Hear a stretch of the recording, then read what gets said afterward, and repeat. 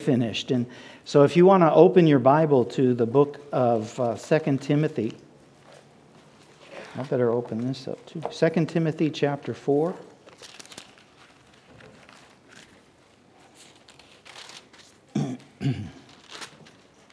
Starting with verse 6, if you read along with me. For I am already being poured out as a drink offering, and the time of my departure has come. I have fought the good fight. I have finished the course. I have kept the faith. In the future there is laid up for me the crown of righteousness, which the Lord, the righteous judge, will award to me on that day. And not only to me, but also to all who have loved his appearing. And if you jump down to verse 10, for Demas, having loved this present world, has deserted me and gone to Thessalonica. Two men that had made choices in their lives. Paul was sitting in a Roman prison awaiting his final execution. He was ready to go. He had finished the course. He had done everything that God had called him to do. He had stood firm and he had endured and he had finished well. He was ready to go to be with God. And I think each one of us wants to be in that same situation, that we want to be ready to be with God. We want to finish well. We want to be able to say at the end when God comes, have God come to us and say, well done, thou good and faithful servant. Amen? That's what I look forward to. I look forward to hearing God say that. And Paul was ready to go. Demas, on the other hand, it says he loved the world more. He loved the world more, and he deserted Paul when Paul needed him. The scriptures don't tell us too much more at all about what happened to Demas, whether he repented later and turned his life around. But at that point in time, he had turned his back on God. He had turned his back on Paul, and he had deserted him and left him there in prison. And that was a choice that Demas was making. And so many people today are making that same choice. They're choosing not to finish well, but they're choosing to love the world more than they love God. And that's the warning for us this morning, that we need to finish well. We need to choose like Paul has chosen. We need to choose to do things right in our life. We need to come to that final ending and finish well. Yogi Berra said it ain't over till it's over.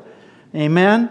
So we still have a chance. It ain't over yet. There's still more time for us. Even us older folks, we've still got time. There are still some things that we can do. And that's one of the things that I felt like I wanted to share with you today. I read a book a few months ago called Stand Firm. And one of the chapters in there was written by Jerry Bridges.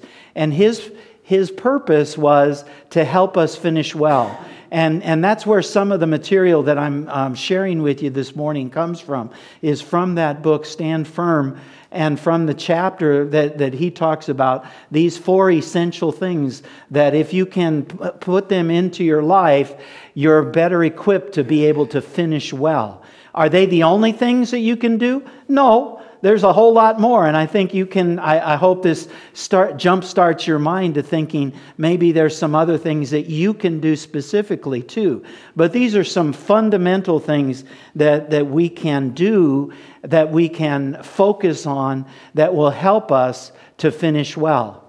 Remembering always too that we do it by God's grace. Amen?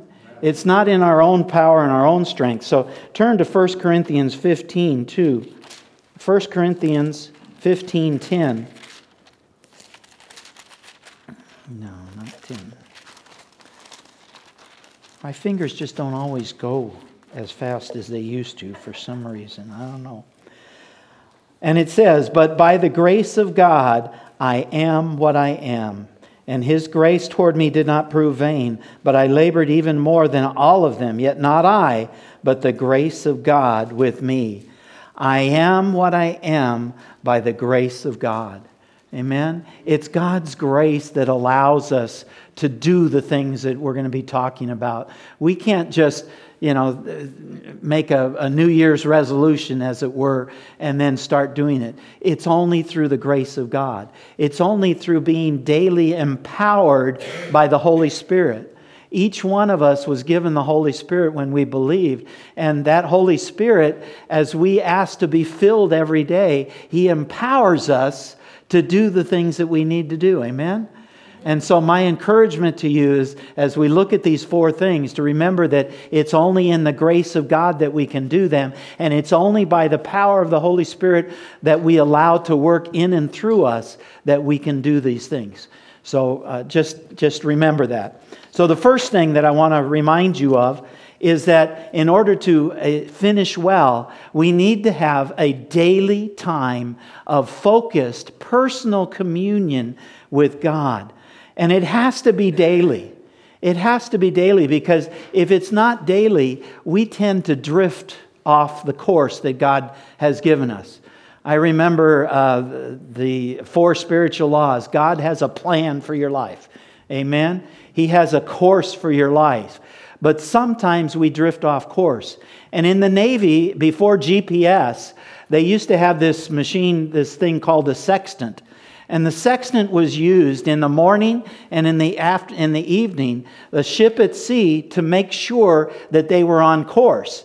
So they would take this out, and by some way they would shoot the stars, and it would tell them exactly what degree of latitude and longitude the ship was, and they could make adjustments to the course so that they could get to the right destination. But they had to do it every day, because the currents changed, the winds changed, everything changed out on the ocean. And if you didn't do it twice a day, it was very likely that you were going to get off course. So the sextant is something that reminds us that we need to take a shot at the stars, so to speak. We need to get in communion with God so that we can stay on course. And we've got to do it daily. We can't let it go and let it go and let it go, because if we do, we're going to drift further and further away. Have you ever experienced that in your own life? Drifting a little bit too far away because you didn't shoot the stars, that you didn't spend that daily time with God? Things got in the way, busyness, whatever it is. Things started to get in the way, and we didn't take that daily time. Well, if we're going to finish well, we've got to have that daily time so that we don't drift off course. Amen? And then it needs to be focused. I want you to turn into the Bible to the book of Psalms, right about in the middle of the Bible, and chapter 63. This daily time that we have needs to be focused. It needs to have a focus. It needs to have a bullseye that we're aiming towards. And that's what chapter 63, verse 1 says. "O God, you are my God. I shall seek you earnestly. My soul thirsts for you, and my flesh yearns for you in a dry and weary land where there is no water." It needs to be focused. We need to earnestly seek for God. We need to thirst for God. We need to yearn for Him. We need to have that burning desire to spend time with Him. It needs to be focused in on Him. It's good to have a plan, but we need to focus in on Him, on His Word. It's good to read the Word, but we need to ask God to speak to me through that Word. Not just to read it through and it becomes a ritual kind of a thing, but we need to be asking God to speak back to us. And I know for me, the times that I have been the most focused in my time with the Lord is times when things are getting difficult. Amen? Things start going bad, and as a Christian, the first thing we start thinking of, God, why me? Help me, Lord. Help me to focus in on what you're doing in the midst of this difficult time. And we need to have that earnestness, that yearning for Him. We need to want it more than anything else. And sometimes that's kind of the reason why God allows us to go through those difficult times. Because it's through those difficult times that we most earnestly seek Him, that we most earnestly yearn for Him, and that we really want to do what God wants us to do. And so He allows those times to come into our lives. When we're making those difficult decisions. But in order for us to finish well, we need to have that focus all the time. We need to have that earnestness, that yearning all the time. Amen? And we need to ask God to place that in our hearts so that we can feel that thirst. And you know what? He will do that. He will give that to you. That's a righteous thing. God will give you the desires of your heart when they're in focus with what God wants for your life. And so it needs to be focused on Him. One other scripture while we're in the book of Psalms, turn back to Psalm 27. Psalm 27, verse 4. As we come into that personal communion, that focused communion with Him, we have to say, we can read this. One thing I have asked from the Lord, and that I shall seek, that I may dwell in the house of the Lord all the days of my life, to behold the beauty of the Lord and to meditate in His temple. We need to be in His presence, in the temple of the Lord. We need to come together like we do here. We need to come together in our grace groups. We need to come together in our family groups. We need to focus on Jesus when we're together. We need to look for, it says, to behold the beauty of the Lord. What is the beauty of the Lord? I mean, you can look at that a lot of ways. You look out in nature and you can see the beauty of the Lord there too. You can see that He has made a beautiful creation. There's still wonderful places on the earth that cause us to remember who God is. But more importantly, the beauty that I think this is talking about is the beauty of God's attributes, God's personality, who He is. He's omniscient. He knows everything. He knows everything because He created it. Amen? It's nothing is new to Him. It's all things that He has done. He's omnipotent. He's all powerful. He can do anything. He can do the impossible. Amen? God is powerful. And that's the kind of beauty that we need to see. Let's see. Did I forget something? Omniscience, omnipresent. He's everywhere at all times. He's always with us. He never leaves us nor forsakes us. That's the beauty of the Lord that we need to behold. We need to see that all the time. There's a song out by Toby Mac, I see you in everything all day. Have you heard that? If you haven't, find it. YouTube it or something like that. Find it and just let it permeate your soul. Because we need to see God in everything all day. Every little thing that goes on, we can see God. We can see His beauty. We just need to ask God to open our eyes because it's there. Amen? God is always there. He's always doing beautiful things because that's who He is. And so we just need to ask God to open our eyes so that we can see that. It's good to have a plan to have that special communion time with God, to read His Word, to open up His Word. And, His Word has to be a part of it, right? That's got to be a major part of what you're doing, is getting into the Word, because that's how He speaks to us. But you need to be asking Him some questions. Lord, can I spend time with You? Can You speak to me from Your Word? Would You encourage me? Would You teach me? Would You slap me around if I need it? Would You rebuke me? That's a tough one. But we need to say that. Whatever You see that I need today, Lord, help me to see it. Help me spend time with You so that I can hear You speak to me, so that I can make those course adjustments, so that I can get back on plan with You. That's what it means to have that focused time of daily communion. That's the communion that we have, a personal communion. And, this is not a contest. Well, I spent, 5 hours in the Word yesterday, and so I'm going to get better. Don't allow this to become some kind of a legalistic game that you play with God, that you can pat yourself on the back because you spent that time. That's not the point. We don't earn blessings from God because we have this time. We don't forfeit blessing if we don't. God loves us. He wants to spend more time with us than we do with Him. He's waiting for you. He's looking for you every day. It doesn't have to be in the morning, the afternoon, the evening. God is looking for you all day long. He's showing you His beauty. He's giving you course directions.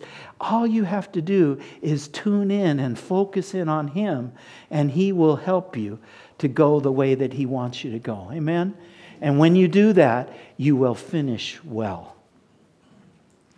The second thing that I want to remind you is that in order to finish well, we need to have a daily appropriation of the gospel. When I first became a Christian, I knew that I was saved, that I now stood in the righteousness of Christ. All my sins were forgiven.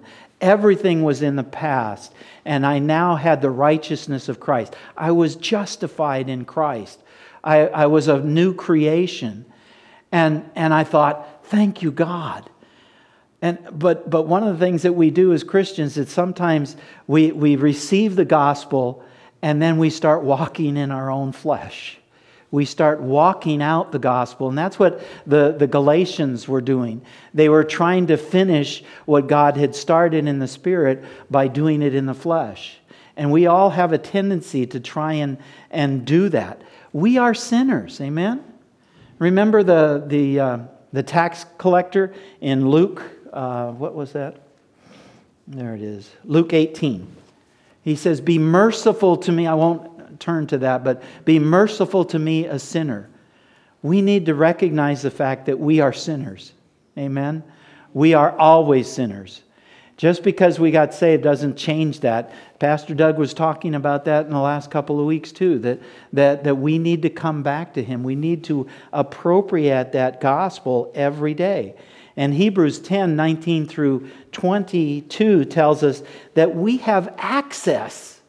We can go into the presence of God the Father at a moment's notice. We can come into His presence all the time. And then if you turn to the book of Galatians, chapter 2 and verse 20. The whole problem that the Galatians were having is that they, again, were trying to do what God had started in them and trying to do it in their own strength. We tend to try and do that too. We tend to, we have a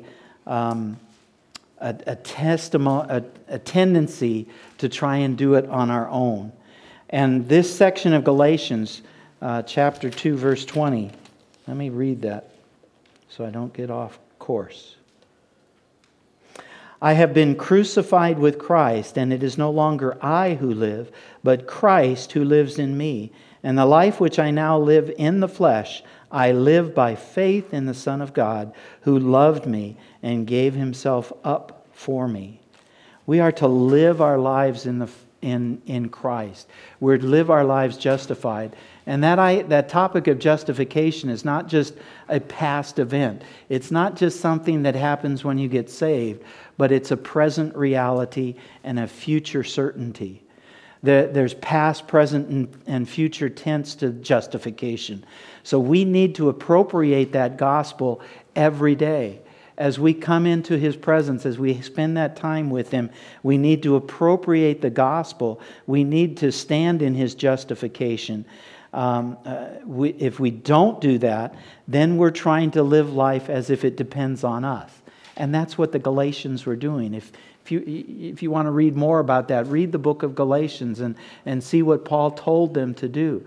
Not to get trapped up again in that legalistic idea of trying to do things on your own. That's our nature. Our sin nature is that we want to make it a performance relationship. We want to say, look at me, look at what I've done. Yeah, God saved me, but I'm such a great Christian. That's a performance-based relationship. And we need to appropriate the gospel. We need to live our lives as Christians by faith and not by our own strength. B.B. Warfield put it this way: there is nothing in us or done by us at any stage of our earthly development because of which we are acceptable to God. We must always be accepted for Christ's sake, or we cannot be accepted at all.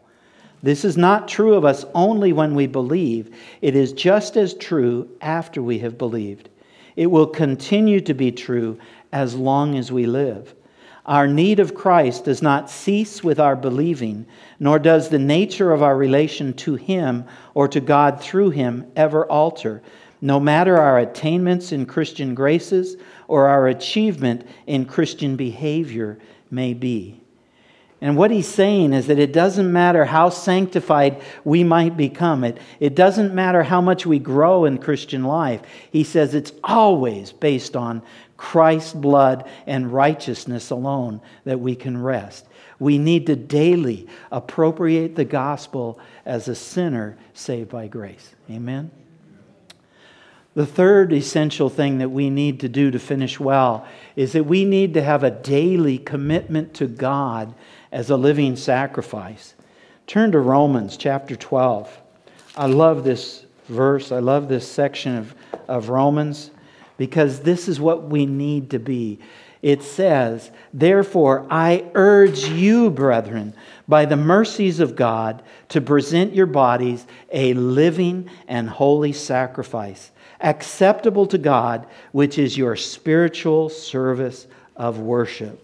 And do not be conformed by this world, but be transformed by the renewing of your mind, so that you may prove what is the will of God, and that which is good and acceptable and perfect." We need to be a living sacrifice. You look in the Old Testament and they had a whole bunch of sacrifices that the priests had to do every day. There are different kinds of sacrifices. And the burnt sacrifice, the burnt offering, was offered 2 times a day. And it was completely offered. None of it was set aside. Some of the other offerings were given to the priests as part of their payment, so to speak. But the burnt offering was completely consumed. It was burned up completely. It was totally given to God. And that's the kind of sacrifice that is in mind here. That we are to give ourselves as a living sacrifice to God. Totally, holy, consumed by God, if you will. Totally consumed. And we are to present ourselves. We're to give ourselves to that freely.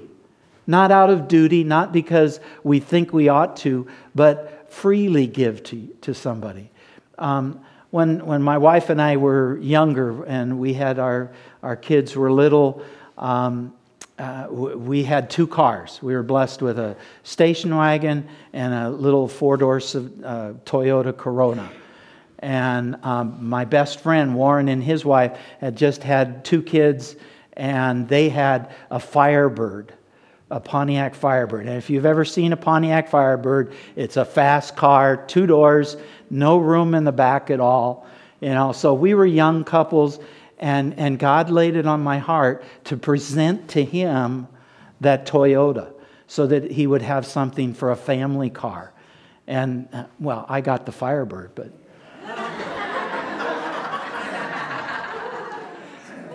But even if I didn't get the Firebird... Anyway, we presented it to Him, and no strings attached. No money involved, nothing like that. It was a gift. And that's what we're supposed to do. We're supposed to gift ourselves to God totally and unreservedly. We don't hold on to a string and say, but, if I need it, I want it back. Sometimes we do that, don't we? When we offer ourselves to God. We need to present ourselves totally and wholly to God. And we need to do it because we want to do it, not because it's out of duty. Turn to 1 Corinthians chapter 6. Let's take a look at that verse. All right, I know it's there. 6. It would help if I got to 1 Corinthians instead of 2 Corinthians. I'm sitting there thinking, that's a preacher's nightmare. You know, you go to a passage and it's not there. Yeah. Okay. And now, all right, 6, there it is. Or do you not know that your body is a temple of the Holy Spirit who is in you and whom you have from God, and that you are not your own? For you have been bought with a price. Therefore, glorify God in your body. We have been bought with a price. We are not our own. We belong to Christ. When we sacrifice to Christ, when we give up our legal rights to what we want to do and become, we become bondservants to do God's will. But it's more than just a duty. We do it out of love. So many times Christians live their lives out of duty instead of out of love. I know several Christians that I know that have been in the church for a long time. They said, well, I just have to do it. I go to church every week because I have to. That's what's expected of me. But that's not a good enough reason. If we're going to offer ourselves as a living sacrifice, we need to do it because we want to. That we have that desire out of love. Look at the book of Philemon, if you can find it. Yeah? Titus, Timothy, Titus, Philemon. It's just a little book, but in the book of Philemon, Paul is writing to Philemon, who had a slave named Onesiphorus, and he had run away. So Philemon was out this slave. And Onesiphorus had come to Paul and had gotten saved and had become very useful to Paul in the ministry. But there came a time that Paul felt like Onesiphorus needed to go back to Philemon.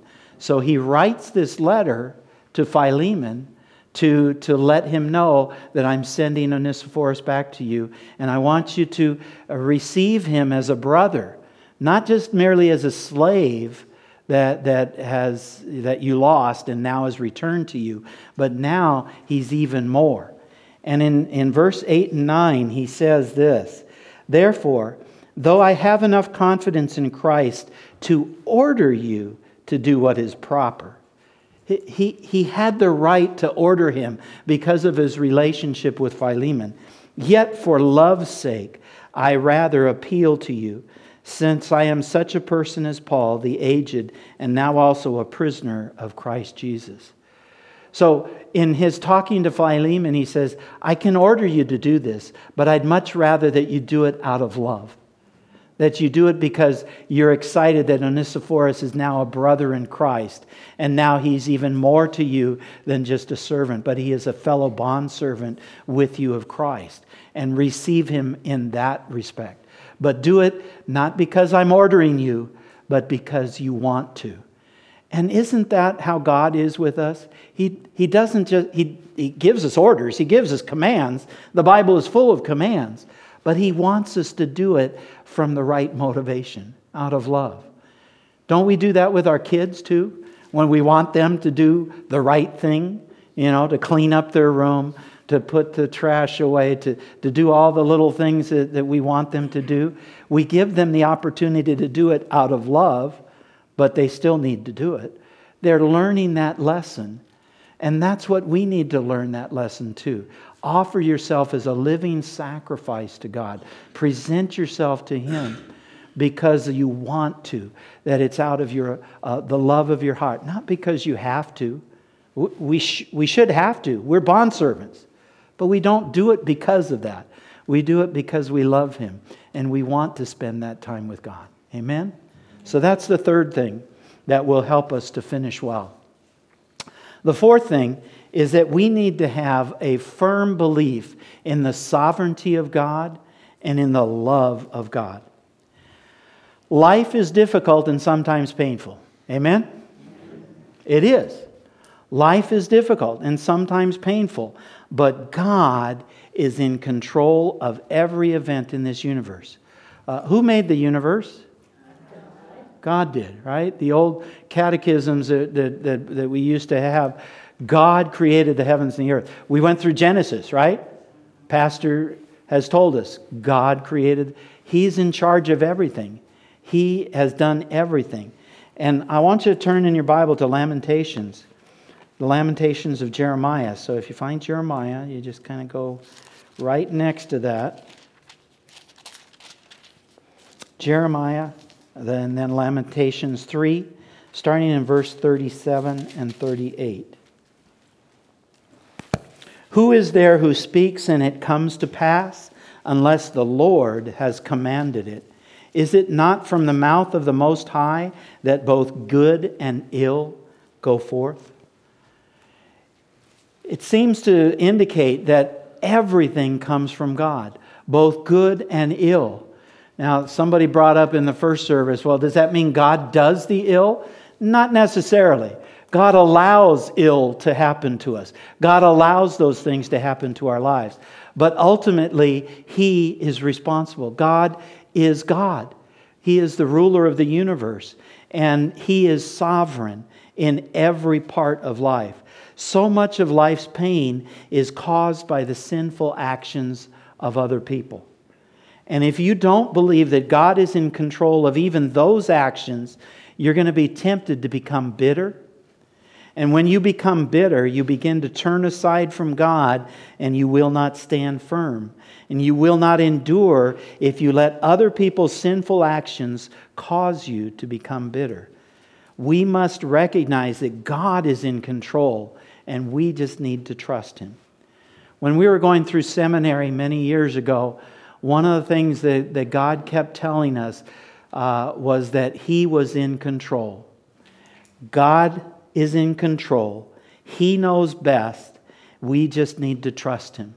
Those words were written over and over in all our support letters that we wrote every month to our supporters, letting them know what we were going through. It was difficult. There were tough times that we had to, somehow God made ends meet. Somehow God brought somebody to our house to drop off groceries. Our neighbor brought a tire that he found on the side of the road that just happened to fix the tire that I just had flat on my car. Same size, we just swapped it out. God brought all of this stuff. We didn't know, we were learning that to trust Him in the midst of good and ill. No matter what happened to us, to trust Him. We got through those 4 years of seminary. I packed 2 years of seminary into 4. And we're able to get through those 4 years and with no debt and everything paid off. And somehow God did that. God did miraculous things. We had tough times. We were never at full support. We never had all the money that was supposed to be in our account. But somehow God always made up the difference. God was in control. He knew what was best, and we just needed to trust Him. That's what it means to have a firm belief in the sovereignty of God. Another example, if you want to turn back to Genesis chapter 50, we're going to just read one section from there, but let me catch you up on what happened to Joseph. You remember Joseph was, his brothers were very jealous of Joseph because Joseph was Dad's favorite. Dad loved him more than anybody else, and he gave him his coat of many colors. And the brothers got fed up with Joseph and decided, let's kill him. Let's get rid of Joseph. And so they set out to do that. They put him in a pit. And then one of the brothers has a great idea. He says, let's get money for him instead of killing him. We'll sell him into slavery. And so they sold him to some passing camel drivers, took him down into Egypt. He became a slave in Potiphar's house. He was doing really good. He blessed Potiphar's house. And then all of a sudden, Potiphar's wife says, I like that boy. And she wants to have sexual relations with him. And he says, no, that would not be good. He stays firm to his belief. And then Potiphar's wife makes up a lie, sends him into prison. He goes into prison and then he blesses the prison guard there. And he does things that are great in there. The baker from Pharaoh and his wine taster get thrown into jail. And Joseph tells them their dreams.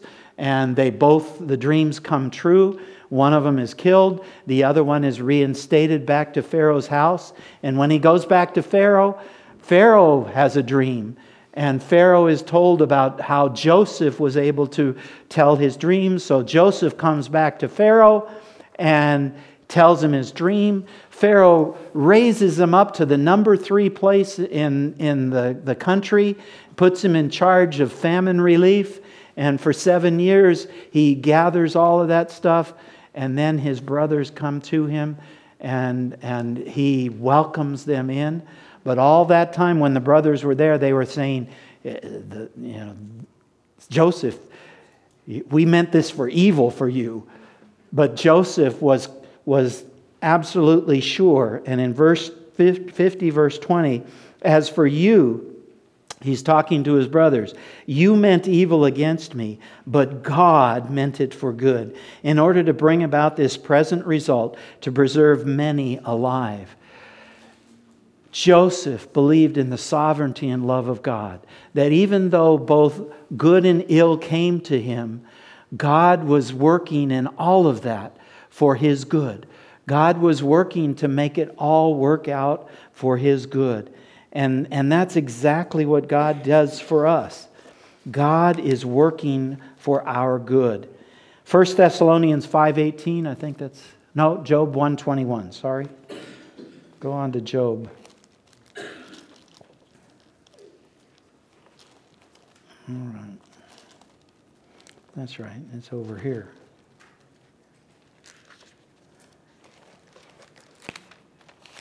And you know the story of Job. All the troubles that he was in. And in verse 21 he said, naked I came from my mother's womb, and naked I shall return there. The Lord gave, and the Lord has taken away. Blessed be the name of the Lord. In the midst of all the things that Joseph suffered, he could say, blessed be is the name of the Lord. The Lord gives, and the Lord takes away. Whatever situation we find ourselves in, God is behind it.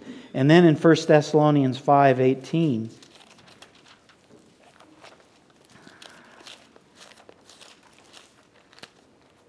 okay.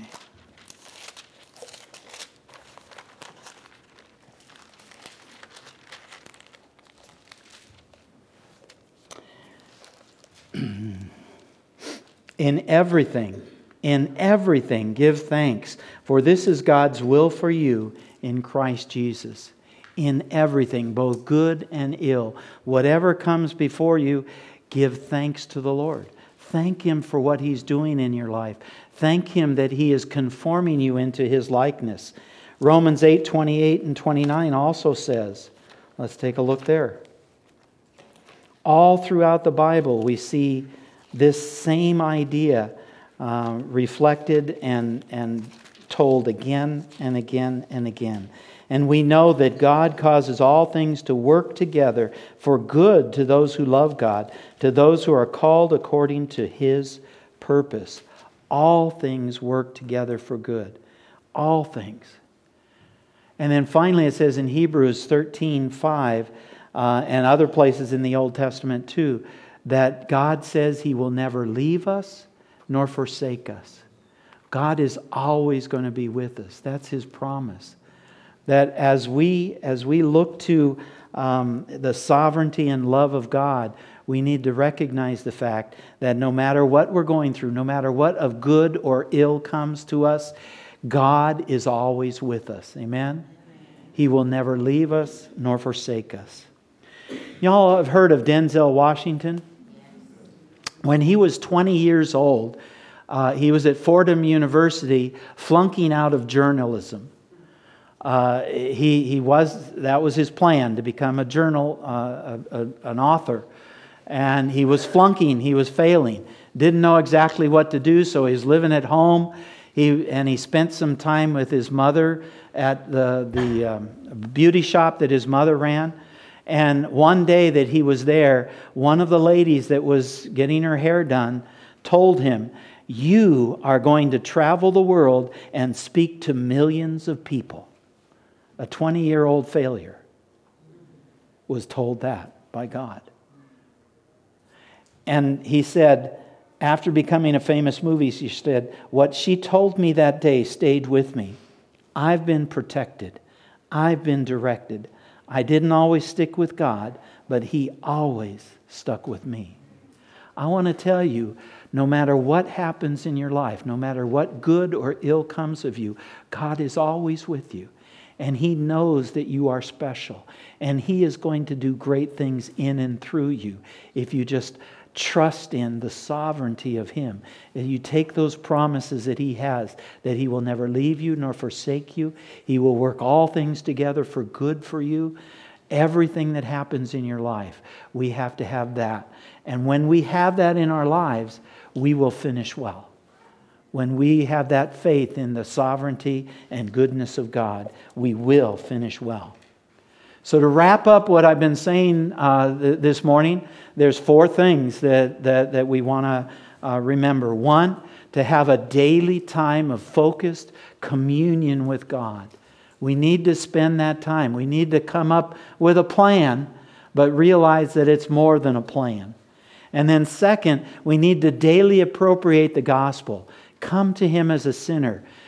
Confess your sins to Him. He's faithful and just to forgive you and cleanse you from all unrighteousness. 1 John says that. And so you need to come to Him and appropriate that gospel every day. And then daily present yourself as a living sacrifice. Not out of duty, but out of love. Because you want to become everything that God wants you to become. And 4thly, have a continual firm belief in the sovereignty and goodness of God. No matter what you're going through, He's with you. He'll never leave you nor forsake you. He will work in and through you. One of the things that's gone through my mind, a couple of things. A song comes to my mind that talks about leaving a legacy. You know, that sometimes we think it's very important for us to leave a legacy. But there's a song out there that says, "Only You." And what it's saying is, legacy is good, but Jesus is better. Yeah. Jesus is the reason. Jesus is what we want to leave behind. When people see our lives, when people see what we've gone through, we want them to see Jesus. It's good to have a legacy, but it's better to have Jesus. And then there's a new show on TV, and I'm not saying yes or no that it's great or not, but it's called God Friended Me. Have you seen that one? And one of the things that they talked about November 25th, he talked about leaving a legacy. And he said this: "We live our lives thinking we need to leave something behind us before we die. But a person's legacy can mean so many different things. It's the shared experiences that we all go through that binds us together, paving the way for new relationships, while also reminding us that it's never too late to mend the past and hope for the future. And if we're lucky enough, we get to see the lessons of our life passed down to those we love most, our children and our grandchildren." That's the thing about legacy. It's never too late to change it or make it better. You just have to know when to start. Now is the time to start. To finish well, we need to make today that day. That we see Jesus in everything we say, in everything we do. I want to close by playing this song, and then I'll come up and we'll pray together.